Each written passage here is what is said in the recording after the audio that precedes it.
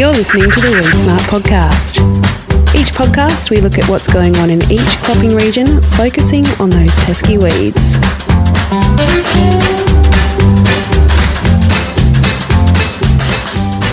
Welcome to another episode of the Weed Smart podcast. Thank you for joining us. We've got some topical issues that we're going to be covering this week. We're going to be focusing on seed dormancy, and also later on in the podcast we're going to be looking at mixing and rotating herbicides and some of the elements of pre-emergent and post-emergent herbicides. We're going to give you some tips and tricks on that to make sure you get the most out of them this season. I am joined again by RE's and Weed Smart's Peter Newman. How are you, Peter? I'm very well, Jess, and you? I'm good. The seed dormancy topic that we're going to be focusing on first, it's quite a funny one because at first glance it seems a little bit tricky to get your head around, but once you start sort of humanising the issue of seed dormancy, it kind of gets a little bit fun. And you had a really great analogy that we were talking about a bit earlier, if you'd like to enlighten everyone else. Yeah, well, you can just about talk about seeds as if they have a personality, and we can get a bit carried away about the psychology of seeds. But I mean, I made the analogy a couple of years ago that if you leave to go to work at the same time every day and you hit traffic at the same time every day, you might think, well, maybe I should leave a little bit earlier or a little bit later and I'll avoid that traffic.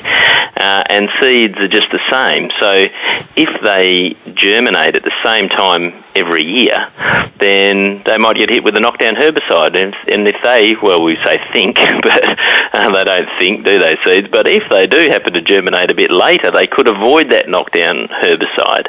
And so, yeah, it's a little bit like the leaving for work thing. And you live in the city, Jess. Does this happen to you?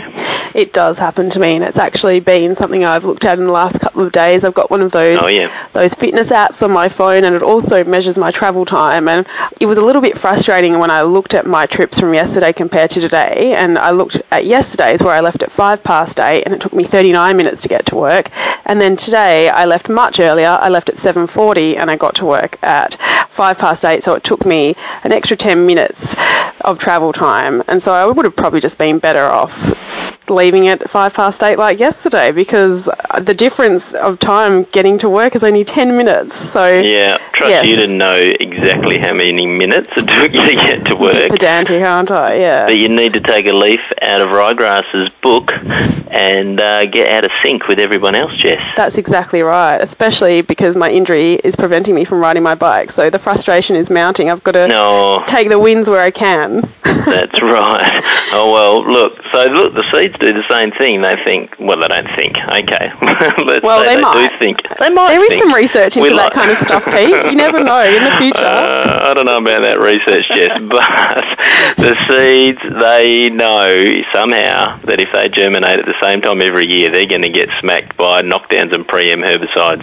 And really, they've got to work out how they don't germinate in the middle of summer when they're going to die, but they can germinate at a time that gives them the best chance of survival. And that's why we're seeing a bit more dormancy in a lot of our weed seeds at the moment. It's very interesting, and it's very clever of those seeds, and there's plenty more anthropomorphizing in the interview that we're going to be playing just in a moment. So I did get the opportunity to chat with Danica Goggin and Michelle Owens. They're both researchers at RE, and they gave us a bit more of a scientific angle on the seed dormancy, Pete. Yeah, they did. And then, I mean, Danica and Michelle have studied this stuff, and they know it in great detail at that molecular level. And Danica tells me there was a paper only written a couple of years ago, and I think it's called Germination, Still a Mystery. So seed dormancy, very complex issue, and still being understood by our scientists. Definitely. All right, well, let us take a listen. Today I'm chatting with Michelle Owen and Danica Goggin, both RE researchers and have been around quite some time, so it's really good to catch up and reflect on a bit of research that they've done. And today we'll be talking about seed dormancy. But first of all, I'd just like to say hello again. You've been on an RE podcast before, Michelle, but not Weed Smart, so first one. Yes, feeling a bit nervous. That's all right. I'm always nervous. I just try and hide it. And Danica as well might jump in with some answers too. But first of all, I did want to know, what exactly is seed dormancy? We will be talking about specifically weed seeds in a minute, but in terms of what seed dormancy is, it's a little bit of seems easy to understand, but maybe it's a bit more complicated. It's quite a complex matter, and it's affected by so many conditions.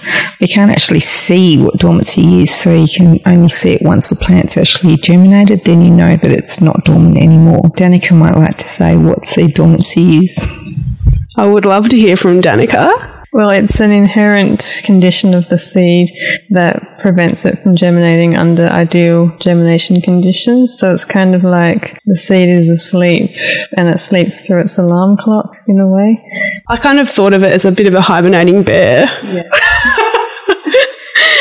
And I guess we can all kind of look back to maybe high school biology, and we look through the textbooks and we've seen kind of a picture of seeds, and it's been explained in theory probably many years ago for a lot of us. But I do wonder about the inside world of a weed seed. As your researchers, you get to spend time in the lab and you get to see these weed seeds under the microscope. Can you give us some insight into kind of what it looks like? Tiny. I don't know. I only usually see the seeds when they're first just germinating. You can just see the tiny root coming through, but on the inside, I don't spend much time myself looking at the insides of the seeds. But what about you, Danica? Well, I have excised a embryo or two in my time from ryegrass, and if you cut a ryegrass seed down the middle, you see a big kind of white bed of starch and then a little tiny embryo up the top, which eventually will become the plant. Because they're quite resilient weed seeds, and there's obviously a lot going on inside these seeds, which is different to many other seeds that maybe don't survive as well, which is frustrating for farmers because obviously they don't want the weed seeds to survive or remain dormant in their paddocks. And Michelle, we were having a chat before about how there's really quite different ways that seeds, for example, maybe some of the native vegetation that would be in the corridors of farms, and how those seeds actually germinate compared to weed seeds. Can you give us a little bit of a brief description of that? Yes, well, I guess for a lot of weed seeds, the ideal conditions are moisture and temperature to germinate, but some of the natives may like things like fire that help to stimulate the seeds to germinate, so there could be differences going on inside and outside of the paddock. So let's get into the nitty-gritty of these ryegrass weed seeds, and feel free to comment on any other weed seeds you've done some research on, because you both have done quite a bit of research into the seed dormancy of weed seeds. So what were some of the major findings in these studies? That it's a complex issue. A lot of the areas that I looked at was mostly with ryegrass and looking at cropping histories and dormancy associated with climate over the whole of the wheat belt. So we tried to correlate growing season rainfall and other factors like the spring temperatures and rainfall during September when the seeds are actually setting, and what effect that has on seed dormancy.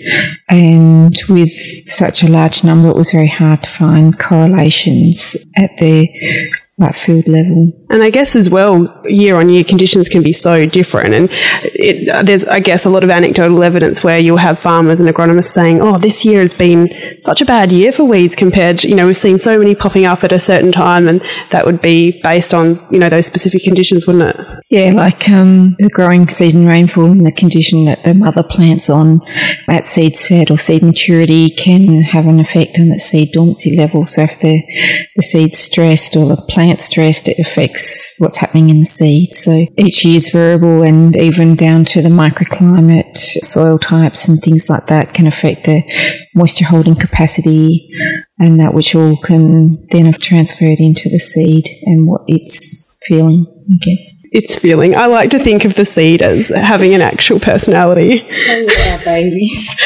Yeah, for the researchers, definitely you get attached, I can imagine. So how long can weed seeds actually remain dormant for then? It can vary, and it depends on the species. For something like ryegrass, most of the seeds are non-dormant within a year. Some of the other species, I think radish is a lot longer, so it can germinate over an extended number of years, depending on conditions and its initial dormancy level. Several variables. So in your surveys, you did mention a bit about your surveys before, but how many dormant weed seeds were kind of found in paddocks? Were there lots found, or was it just lots of variation? There's lots of variation even within a paddock, but what we did find is that there was a strong correlation with more dormant seeds, so a greater number of seeds that could not germinate under ideal conditions associated with paddocks that had a long cropping history.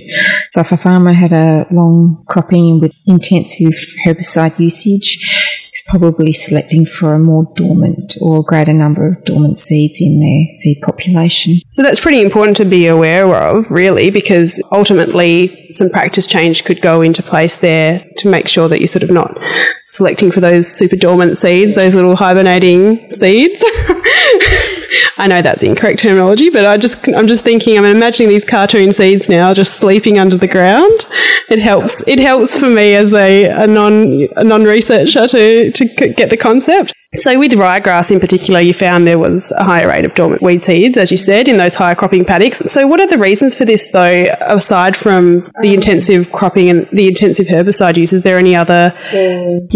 Some of the other things we looked at then, cropping history, and we just generally found that intensive cropping histories, which is more associated with greater herbicide use, is probably wiping out the early season seeds, so the ones that are non-dormant and that do germinate at the beginning of the growing season, and then it's just leaving a greater proportion of seeds that are non-dormant or that are dormant, and they usually do germinate, but it's later, sort of July or August in the cropping year, so they're coming up at a time when it's too late to practice weed control measures without affecting the crop.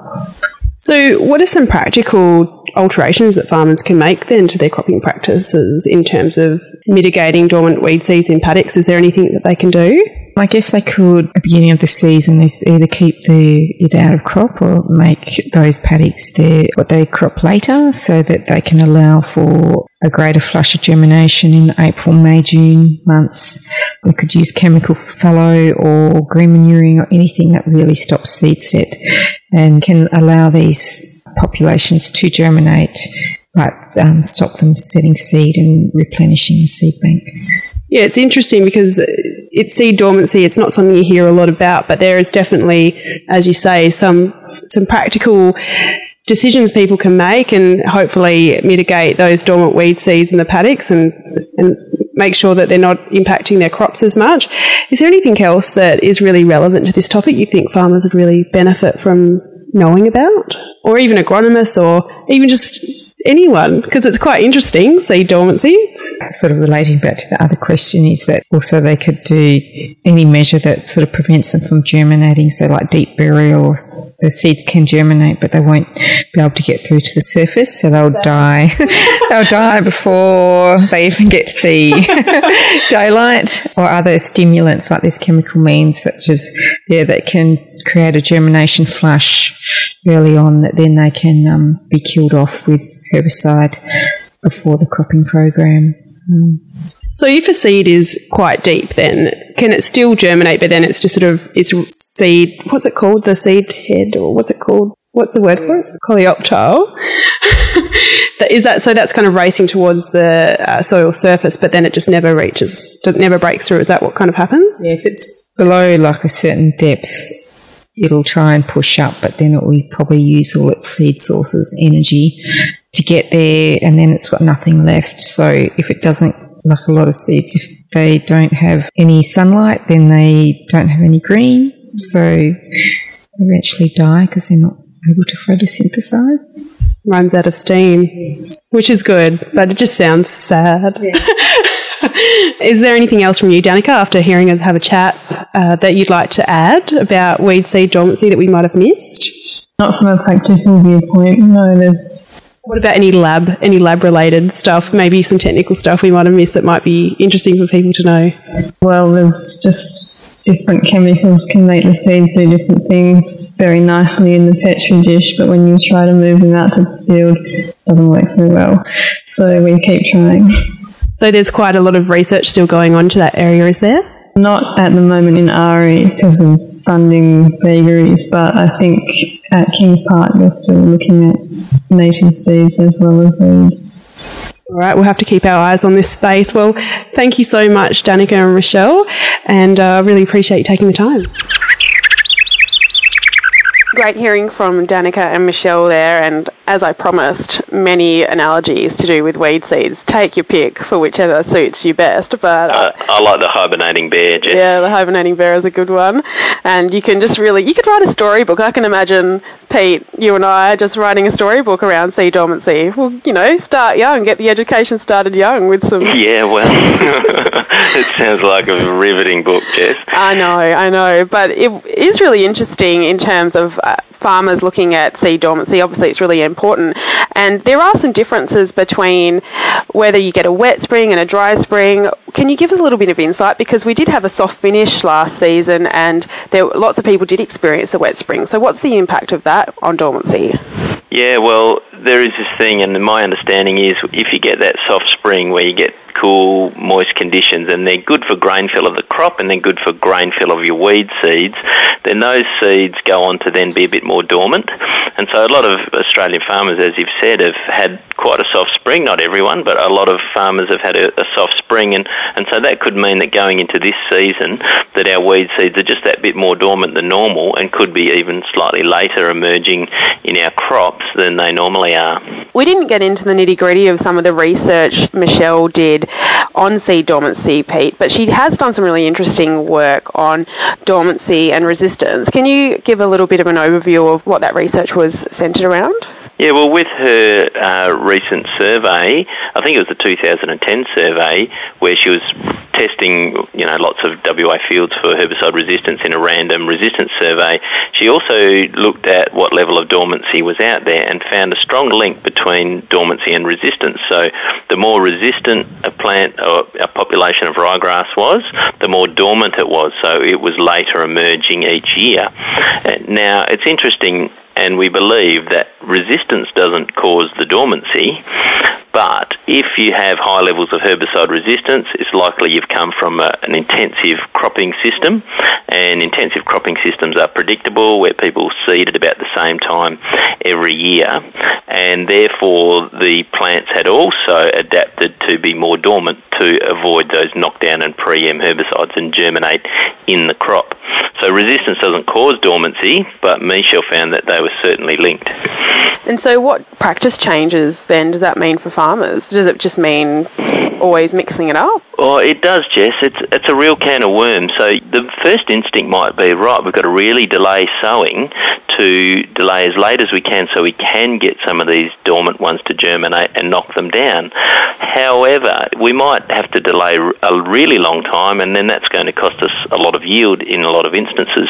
So the alternative is, and I think this is where we're heading at the moment, is to sow even earlier and sow a really competitive crop early. So if we sow earlier than normal, we can get our crop out of the ground a few weeks before the weeds emerge, and when they do emerge, the weeds are faced with a big competitive crop, and there's a robust pre-emergent herbicide with that crop.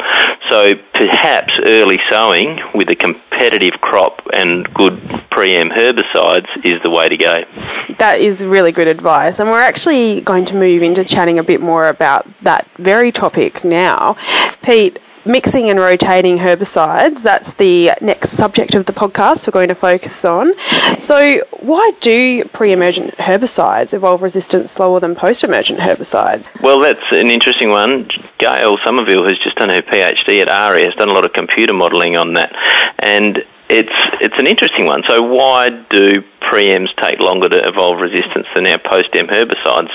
So why did trifluralin take so long to evolve high levels of resistance compared to a post-emergent herbicide like hoegrass or diclofop, as it's called?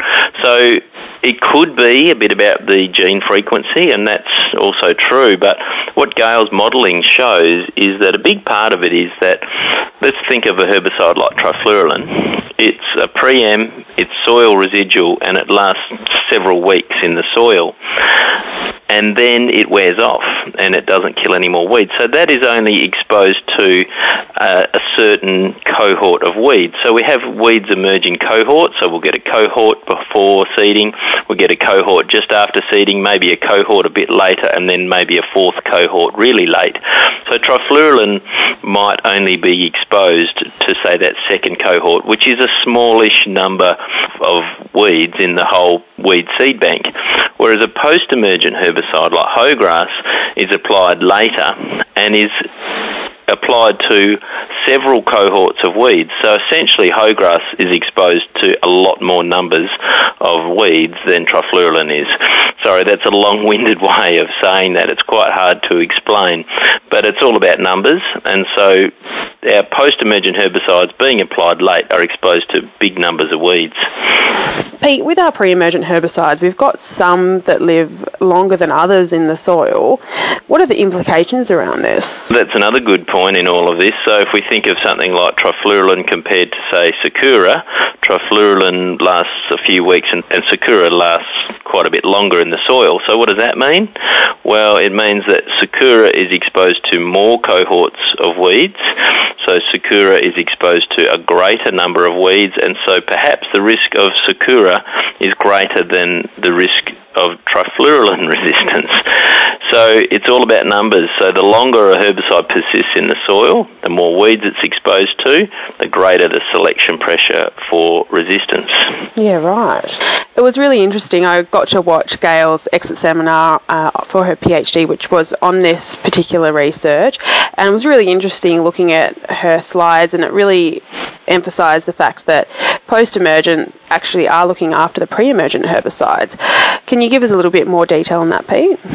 Yeah, well, that's another factor. That's another part of this whole story. So where we have a post-emergent herbicide working, it's like a second knock, isn't it? So say we've put down a pre-em like trifluralin, and then we've got good old hoegrass still working. That hoegrass is like a second knock, and they're the herbicides that Gail used in her computer modelling. And so while hoegrass is working, we don't really select for trifluralin resistance, because we might have this trifluralin-resistant weed come up, emerge, it's growing along in the crop, and then the farmer sprays with hoegrass and it dies. And so those weeds never get to set seed, and those resistance genes don't proliferate.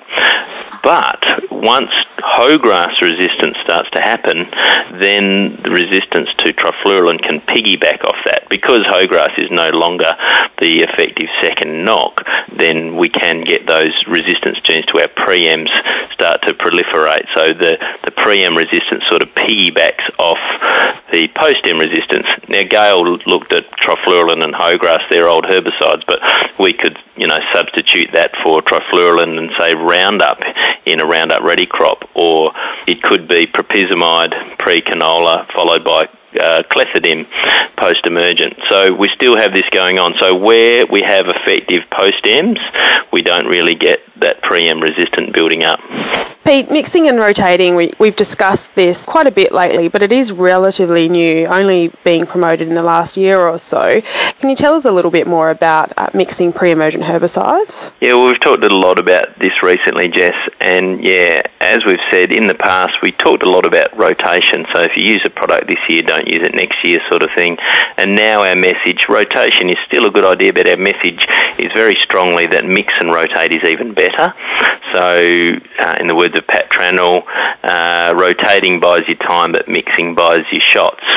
So where we mix herbicides together at full rates, we can buy extra shots of herbicide. So we really are firmly in that mix and rotate camp now, and what we're talking about is, can we mix two pre-emergent herbicides together and use them together?